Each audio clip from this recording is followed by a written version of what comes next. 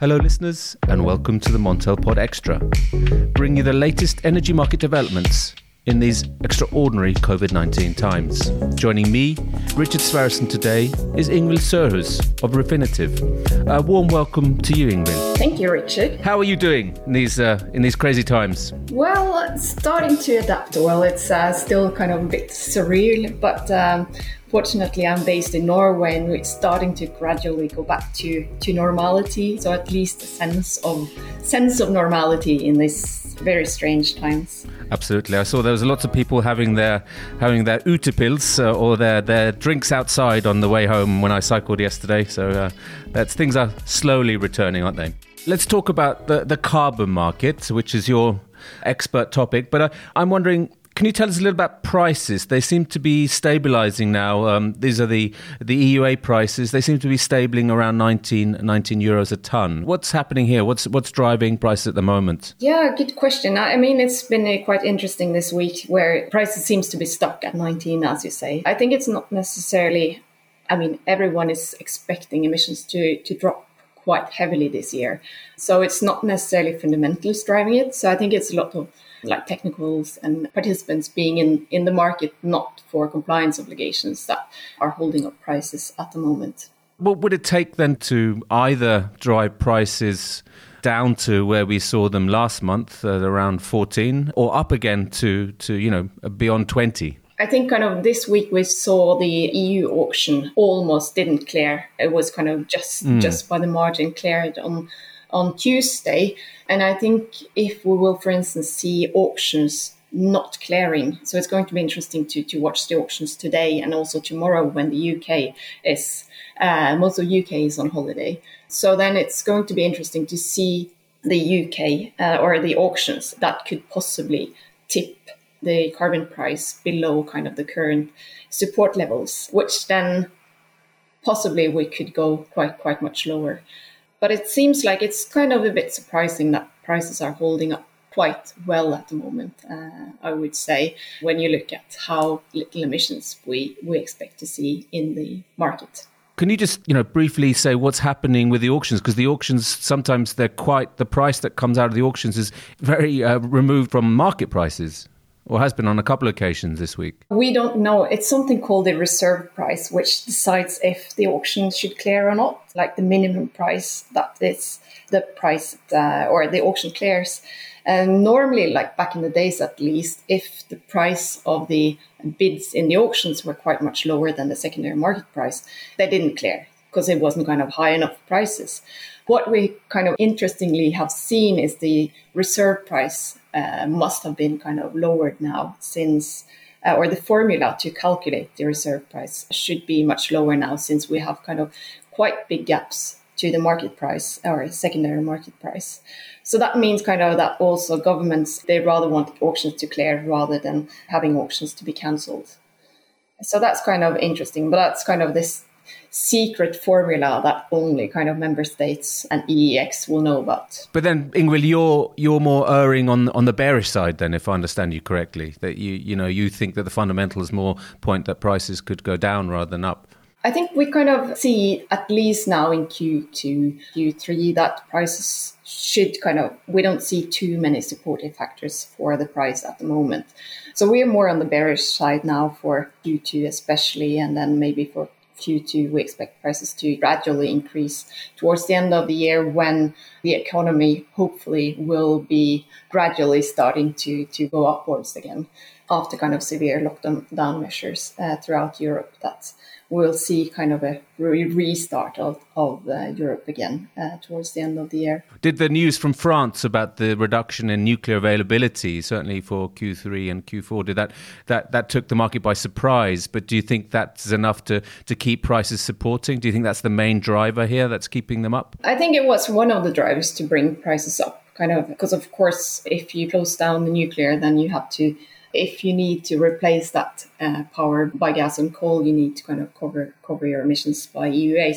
So yes, we think that was kind of a supportive factor, but not necessarily kind of, I think it was a mix. That was a supportive factor, but also kind of, it was triggering some buying activity as well. That was unrelated to the nuclear situation.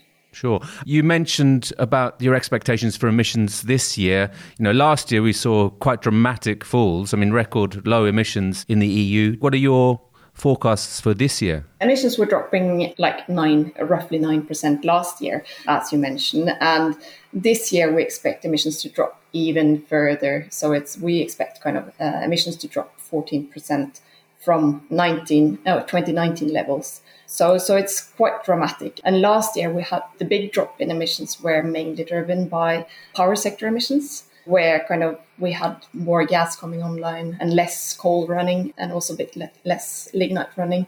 So that was the main reason why we saw the big drop in emissions last year. Of course, the 14% is not only due to COVID, but also, from the beginning of the year, we had super low gas prices.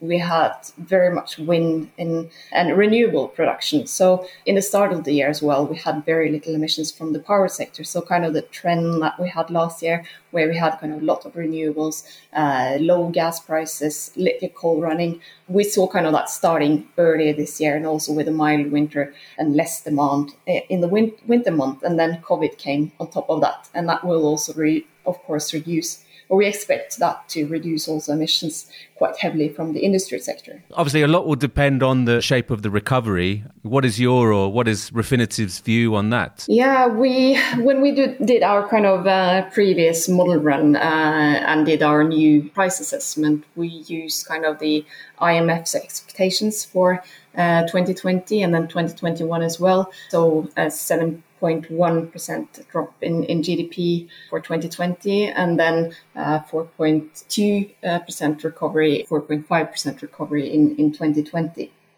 So the Commission came out yesterday with their expectations, and they had a more optimistic view on 2021.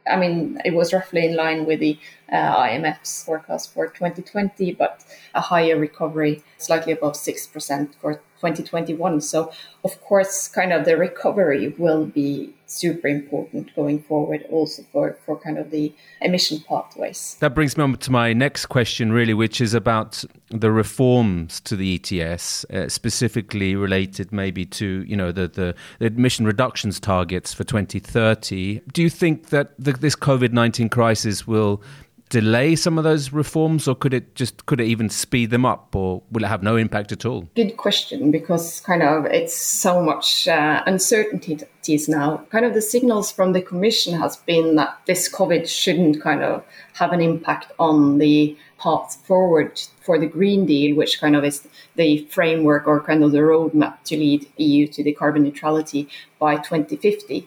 And also signals from other countries that the 2030 target, which is of course, the 2050 carbon neutrality goes through 2030 as well. And the Commission has said that they want to come out with an impact assessment plan this year, and probably that will be the recommendation, if the 2030 target should be lifted from the current 40% to 50 or 55%. So that's going to be quite interesting. So it seems like they going ahead, won't stop. You have had some signals, of course, from some of the Eastern European countries that they want this to be halted, and also some saying that, well, maybe the EU ETS should be scrapped at all, but that's not our expectation. And we also published a carbon market survey yesterday, where we asked market respondents as well, and then also asking about expectations about policy reforms. And 60% of our respondents are expecting the 20 target to be final at 50%. And then it's only 25% that expect the current 2030 target to be kept unchanged. But of course, these things are going to be super important. So it's the timing, both of the discussions on the 2030 target and also the review of the market stability reserve is coming up next year. And these two things, which most likely will be seen kind of in parallel and integrated with each other. It's going to be very important for the price formations and the supply and demand balance going forward. Absolutely. So, I mean, you have some heavyweights putting or lending their support for a 55% target. I'm thinking of Angela Merkel, and then the rapporteur in the parliament sort of urging a 65% target. So there's plenty here to keep discussing and coming back to. And I wanted to discuss the MSR reform with you, but I think we'll have to wait for another occasion for that. So, Ingvild, it's always a pleasure to have you on the podcast. We'd like to welcome you back at a later stage, but that's all we have time for today. So thank you, Ingvild Søres. Thank you very much. Thank you, Richard. Well, listeners, that's all for today. Remember to tune in every day at 5 o'clock CET on covid19.montelnews.com, via the Montel website, and on Apple Podcasts and Spotify. Please remember to tune into the Montel Weekly as well every Friday, where we'll be bringing you all the relevant energy market news and updates. Thank you. Bye.